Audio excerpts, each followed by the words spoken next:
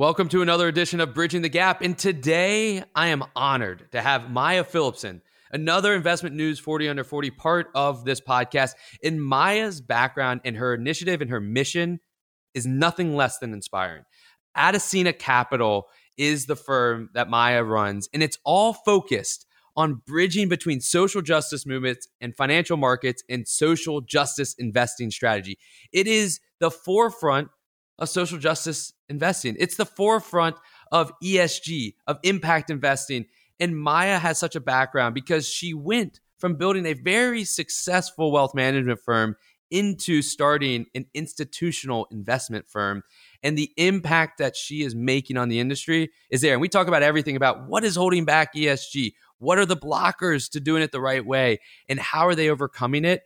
And Maya's background comes from the teachings and the lessons of her grandfather, which are incredible. You will not want to miss this one because Maya has so much wisdom to share, and Adesina is on the forefront of making some positive change in our industry. This is Bridging the Gap with your host, Matt Reiner. Maya, it's such a pleasure to have you on Bridging the Gap. Thank you for taking time out of your busy day to join us. How are you doing? How's everything out on the West Coast? As they say, the West Coast is the best coast. How's everything out in San Francisco? Well, I believe the West Coast is absolutely the best coast, but I do have to tell you, Matt, that today it is cold and stormy and foggy here in San Francisco, and I'm looking forward to some cozy times just sitting here talking with you because I do not want to be outside in this terrible storm. Well, it is a little bit better here where we are in Atlanta. So we have clear skies, but it's cold. In Atlanta, we don't like, anything below 50 is really freezing for us. So yeah, I below agree 50. with that. I agree with that. And I'm Maya Philipson. I use she, her pronouns, and I am the co-founder and the chief operations officer at Adesina Social Capital. And I'm in beautiful, stormy San Francisco on Ohlone land. I love it. I love it. And we got connected from 40 Under 40, which again, congratulations Thank to you on that. You too. And, your background and your purpose and your firm's purpose is unique but needed. And it's so amazing in sense of what y'all are after. And that's why I'm excited to drill into that. And, on this podcast, we always like to bring guests that have different purposes, different backgrounds, different missions, because I think we can all learn from each other. And I think that, our listeners are going to be able to learn a ton from you. And why don't we start with, your journey, right, to where you are today with Adesina and leading the charge. I mean, tell us what led you to this point to running this firm. Absolutely. That's a great question. I think one of the things that's really powerful about Adesina's story is that my business partner, Rachel Robichetti, and we actually ran a boutique wealth management firm in San Francisco for almost 16 years. My journey started a little bit before that. I had a family that was quite involved in finances. My grandfather in particular, who I was very close to, his name was Joe, Grandpa Joe. He was a chemist by training, but he thought the stock market was fascinating. It was sort of a hobby of his. And he would tell me, I'm his oldest grandchild, and he would tell me things about stocks and bonds and 401ks. And I thought that everyone got that kind of education from their family. And when I went to college and after I graduated, my friends and I started getting real jobs and we started making money. And I realized that so many people didn't get that kind of education from their family. I didn't even realize how privileged I was. And it really sparked a desire in me to become a financial planner. And so after I graduated from college, I moved into studying finance, financial planning. I met my business partner, Rachel, and we grew our firm with Robichetti and Philipson. We grew that over almost 16 years to a medium-sized RIA. We had a very sort of boutique focus. We're located here in San Francisco. We worked primarily with women. Over 80% of our clients were women, and primarily with queer families. And so we had kind of a niche and we loved our work. I mean, I loved being a financial planner. It was incredibly gratifying to me emotionally, but also seeing the change that I could make in my clients' lives and seeing that echo in their communities and them being able to teach their children in some of the ways that my family had taught me. It was just incredibly gratifying. And I really, really loved that work. So the question is, why did I stop and start another firm?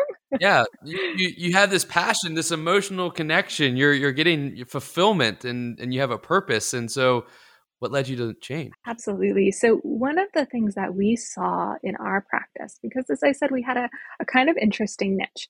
We worked with a lot of people who were very socially responsible. There were people who were really involved in their communities. They gave back a lot, both monetarily, but with time, and supported their families, their communities, their faith groups, their nonprofit organizations. And so we really did a lot with socially responsible, with SRI or ESG investing. And we had a lot of our clients invested that way. And we, like many financial planners, we spent a good amount of our time doing financial planning. We spent a good amount of our time managing investment accounts, but we kind of had sort of hands in both pots. And that's pretty common. But what we realized is that as we learned more and more about what socially responsible investment options were kind of available to our clients who weren't multimillionaires, they couldn't necessarily do private placement or venture capital. They were ordinary people. So they were looking at investing in kind of conventional mutual funds or ETFs, that the options that we saw out in the market didn't necessarily meet what was important to our clients, and they didn't necessarily have the point of view that Rachel and I had, particularly around the intersectionality of some of the issues that we cared about. So not just funds that were climate friendly, but funds that were climate friendly and looked at women's issues and looked at things of racial justice. So we sort of would create these portfolios for our clients, and they would cover some of the issues that were important to them, but really not others. And we became very drawn to the fact that we thought we could do better. And we got an amazing offer to merge our financial planning practice with a large RIA here on the West Coast called Abacus Wealth Partners. And in 2020, we decided to make that leap. And we decided to merge our financial planning practice with Abacus and start an entirely new firm, because we had been saying for years we could do better.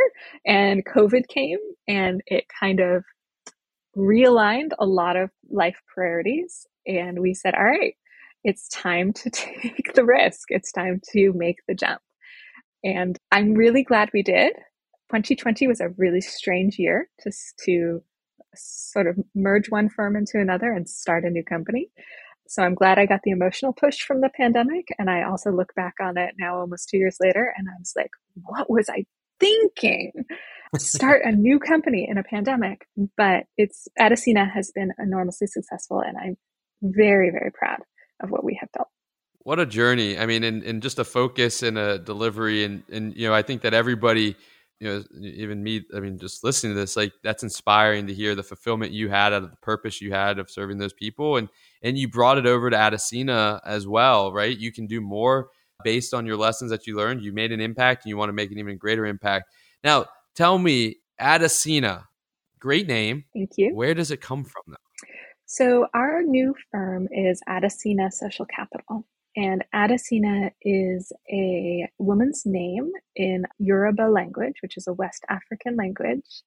It's spelled slightly differently. Adasina is how we spell it in the name of my firm. But if you spell it Adesina, it's a woman's name in Yoruba, and it means she who opens the way.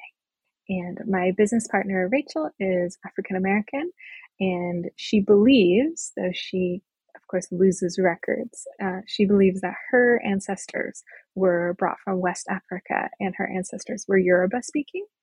And we think it is both a beautiful, beautiful name and also is an amazing way to recognize her heritage, but also the heritage of so many African Americans who can trace their lineage back to enslaved peoples.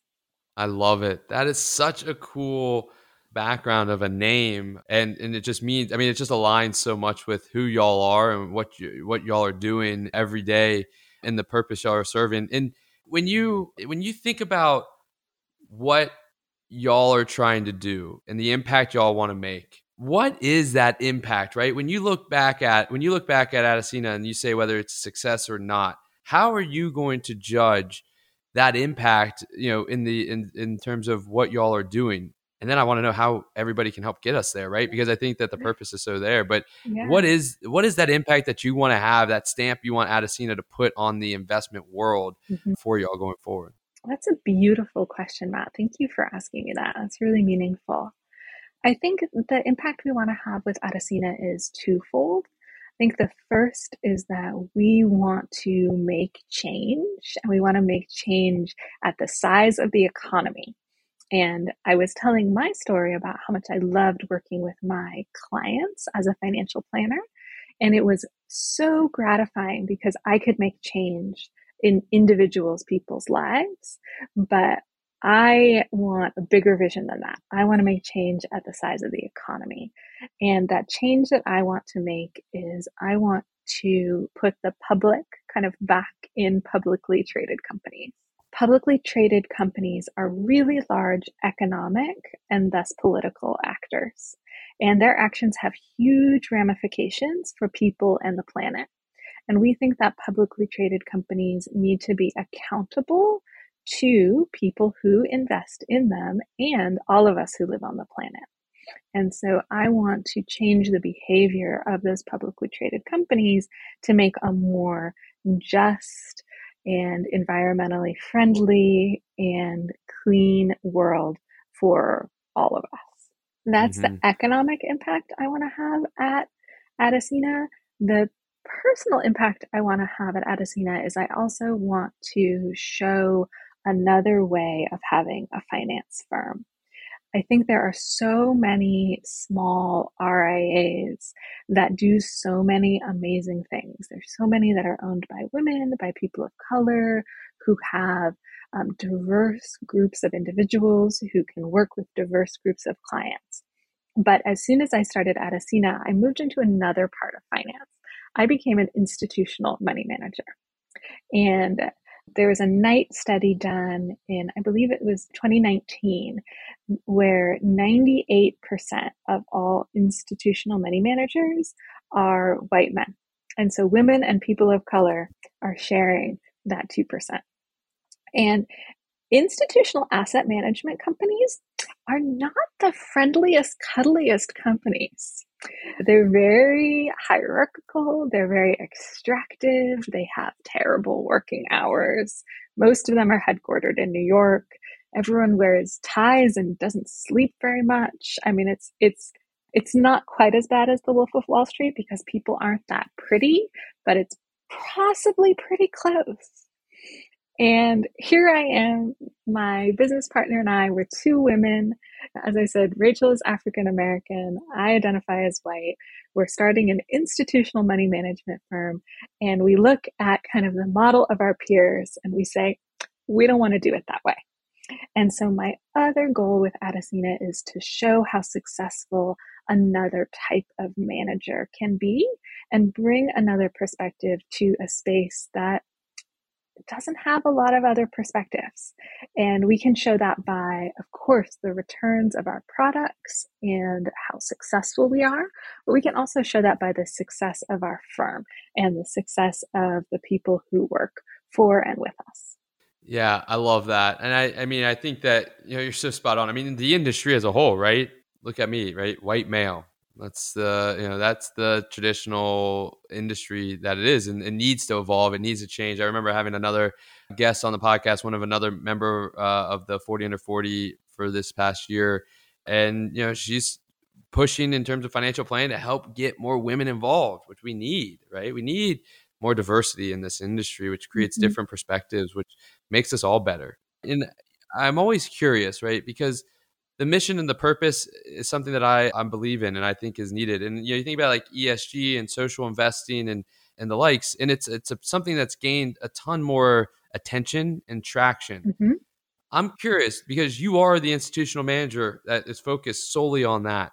What is the biggest challenge Mhm. to kind of reaching that potential, right? What is holding back or blocking you maybe necessarily to getting to the next level or the next step of it?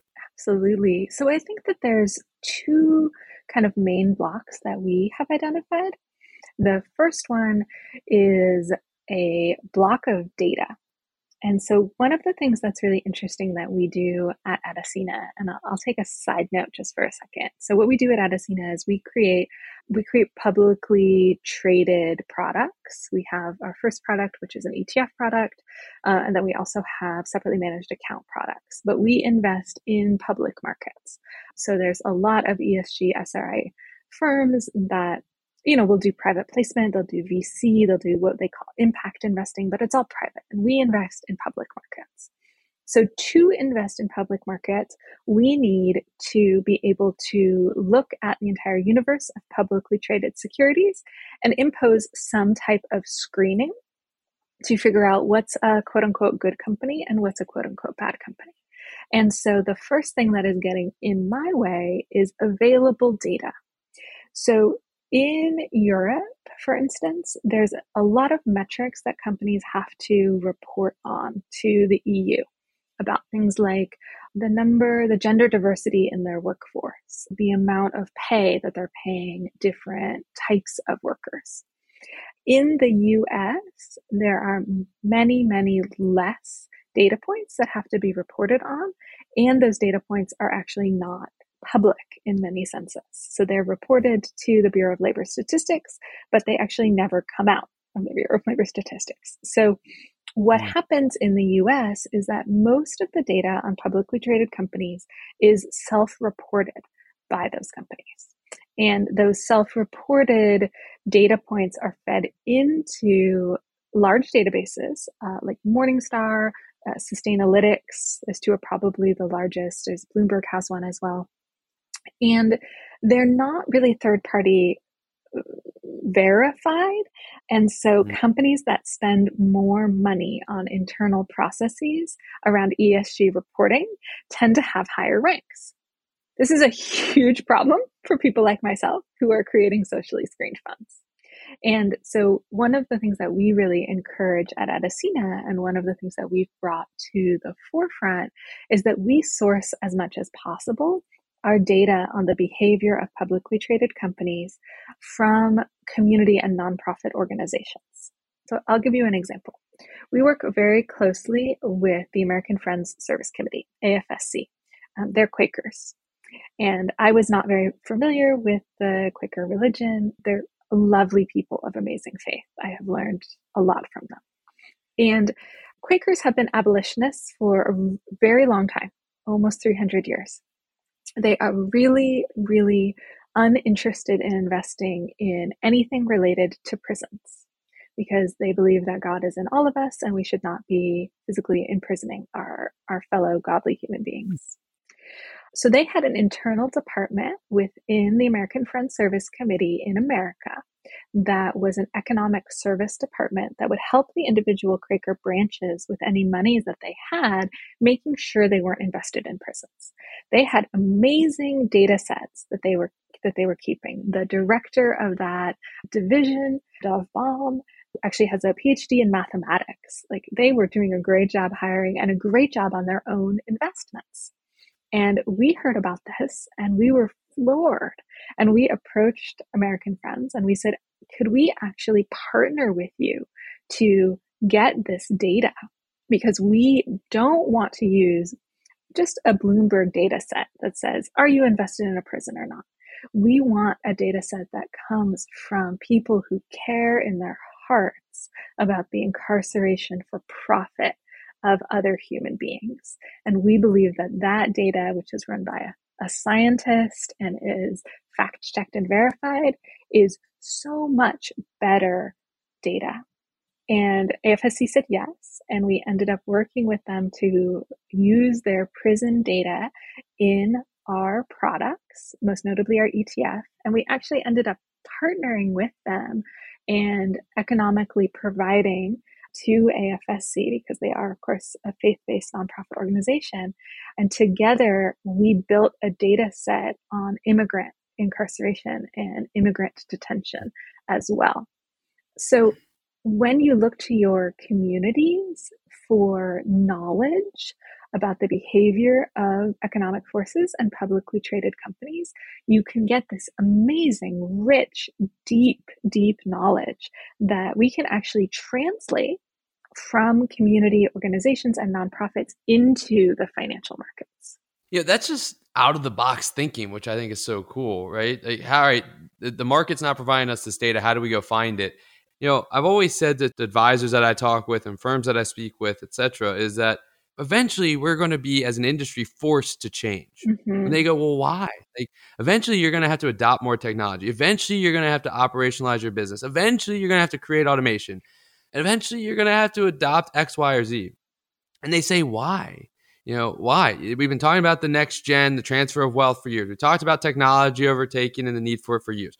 But yet our industry and our business has continued to grow. So if it ain't broke, why fix it? And what's going to be that force of change? And we've talked about that a lot on the podcast. What is it, et cetera. I have my own passion and belief on that. But in social investing, there is need of change. Mm-hmm. And what is going to cause, like the Bloombergs, the Morning Stars, and the companies to provide this data that can be analyzed, right? Like where you don't have to go and find out of the box solutions, to where you can do more social investing. I mean, what's going to force that change? Is it just natural evolution over time as you get more people in the leadership roles that is more socially forward thinking? What's going to be that change to give you all that opportunity to get that data? So I have a really interesting answer for you. And I think some of it is natural. I mean, I think that some of the people who are more resistant to change are aging out very slowly of the profession, and they're being replaced by younger people with new ideas. I also have another story, and that's a story about returns, because we can't prove it at Edesina, but we will eventually get to, actually working with some data scientists and creating a study. But I believe, and I have seen in the products that I have created, that social justice movements provide early indicators of financial risk. And I believe that deep in my heart, and I have seen it play out over and over again. And in our more social, interconnected, internet-based world, where reputational risk is a true risk and can actually have a pretty big impact on the stock price of a publicly traded company, looking to social justice movements, which are very tied in to the actions, the behavior, and the pulse of publicly traded companies, can provide a very good early indicator of risk and thus performance of publicly traded companies. And so even in the year that we have had our exchange trade fund, that we've been in business at Edesina, we have avoided quite a few pitfalls other funds, even other socially responsible funds, have, by looking to those social justice movements and understanding the interconnectedness of some of those social issues. And we believe that they're early indicators of risk. And so I think as we are able to show that companies that have better policies for workers, that have more racial and gender diversity, that that's a big one for us right now, is that pay their workers more than the federal minimum wage, that are actually better companies, that earn higher and steadier returns, I think that there will be more adoption of these types of socially responsible social justice funds, and hopefully it will also start steering the behavior of publicly traded companies.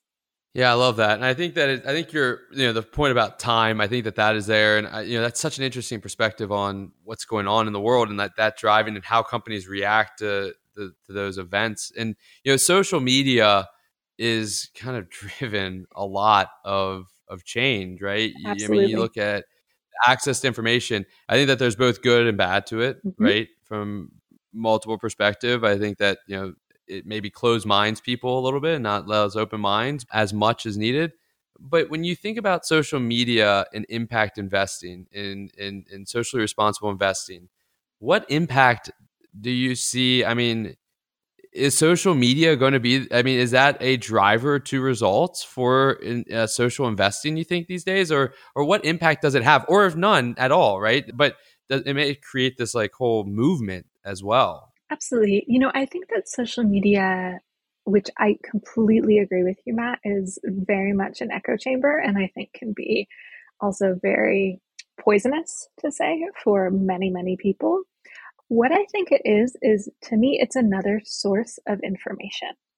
I have some schooling in sort of like the Chicago School of Pharma French models. And so I believe very much in efficient markets. The Mm-hmm. twist on efficient markets is that they take the information, this is classic economic theory, they take the information of all market participants. And when you talk to people from social justice movements and people on Twitter, they're not necessarily market participants. And there's not a way right now in economic models to include information from non-market participants. And just because they're not market participants doesn't mean that publicly traded companies are not having a huge impact on their lives. They're probably working at publicly traded companies. They're buying products from publicly traded companies. They live in states where publicly traded companies are lobbying. Huge impact. And so they actually have a lot to say, these non-market participants, about publicly traded companies. Let me give you an example. Tesla is a really interesting company on multiple levels, and it's headquartered here in California, not too far from where I am. Tesla is kind of a darling of many ESG SRI firms and funds that are climate based. And we have very strong climate screens in my products. We also have screens around workers' rights and gender justice. And Tesla has some really, really, really terrible, some of the worst in the tech industry, and even strangely enough in the manufacturing industry, really terrible policies around gender justice, really terrible policies around racial justice. And if you just use one level of screening, if you're just doing climate screening, you probably just want to invest in Tesla. But we do climate screening, and we do gender screening, and we do racial screening. And so Tesla didn't pass those other levels of screening. And when you look at the stories on the internet about Tesla, and you look at the stories on Twitter, which Elon Musk loves Twitter, about Tesla, the story about how Tesla is such a great company that does so much for climate, it starts to fray around the edges. Because you see how, yeah, it might be doing amazing on climate, but it's not actually that much an amazing company. And it actually has some policies that will probably get in the way of it being successful. And so we were never invested in Tesla. And Tesla has had some real problems this calendar year. And I am glad that we never invested in it. And that's the kind of thing that our screening, this multi-level, multifaceted, interconnected screening can allow us to screen out. That's really interesting. So I want to shift back real quick to wealth management, and just from your perspective, from the financial planning industry, right? What are the biggest challenges facing financial planners and wealth managers? Because I mean, you've now gone from building a successful wealth management financial planning company to now running institutional investing, which now you talk to a lot of other wealth managers and financial advisors, right? Absolutely. And you have a really unique perspective, being in the seat and now selling to the seat. Mm-hmm. What are the challenges right now facing the wealth management industry in your mind? Absolutely. It's interesting. I think that's really true for me. Thank you for mentioning that, Matt. I did run a very successful firm, and now who used to be my colleagues are now, in a certain sense, my clients, because most of the growth that we've had with Adesina products has been with independent financial planners, and they're wonderful. I mean, I used to be one of them. They're amazing people. In terms of challenges that I see, probably the top of mind for me is the wealth transfer that we're seeing as the baby boomer generation ages. That generation is holding on to a lot of wealth. They're holding on to a lot of property, and they are not aging gracefully. And they're holding really, really tight as they age. And we're just sort of reaching the first level of those baby boomers turning 70, 75. And we're starting to see a lot of needs for assisted living, needs for supportive housing, needs for families to be really involved in the care of their elders. And the baby boomers they're stubborn. They're stubborn and they're independent. And so seeing the emotional ramifications, not to mention the financial ramifications of that, echo through a family is something that I'm seeing a lot of. And so it's not just the wealth transfer, but it's the emotional ramifications that come with seeing mom, seeing dad, seeing auntie needing more care, potentially having funds to pay for that care, wanting to stay in a home that is not really set up for that, and that someone can't live independently anymore. It's really heartbreaking, and I'm seeing a lot of that. Yeah. I mean, to that point, that is what I think is such the opportunity in the industry, right? That's why a human is so needed, why technology is never going away, is because clients need someone to help them through that. And that's why you need, as an industry, we need to work so hard to get connected with our clients' kids, because we need to be there from the emotional, personal relationship standpoint that goes beyond just investment management and financial planning and determining what insurance policy or when to pay off your debt, whatever it may be. And I mean, I agree with you. I think that's such an opportunity in our space. Absolutely. And just to add on to what you were saying, Matt, something that we had started to do in my firm just before we merged into Abacus is we had started to do what we called family planning, which is that sometimes we had the children as clients and we would invite their parents in to their planning. Sometimes we had the parents and we would invite their children in to planning. And sometimes, if we were really lucky, we would get a whole family, like multi-generational family, to become our clients. And we would create interconnected financial plans and interconnected meetings. And those families who would allow us to do that, we only got a few before I exited that business, but we were so successful. Like, just with the families, we were so successful. And the amount of stress and strain and emotional strife for those families that would allow, as you said, that human element and those planners to really be there for such a transition, emotional and financial, in their lives, so much more successful. And, I think that's exactly to your point, which is what we are going to need, that human element, because for those families going through this struggle, if they can allow themselves to take that professional advice and have that, trusted advisor helping them, it's going to be so much more successful. The other thing that I see, and maybe this is my own bias speaking, but I do see a lot of need and a lot of request for social investing.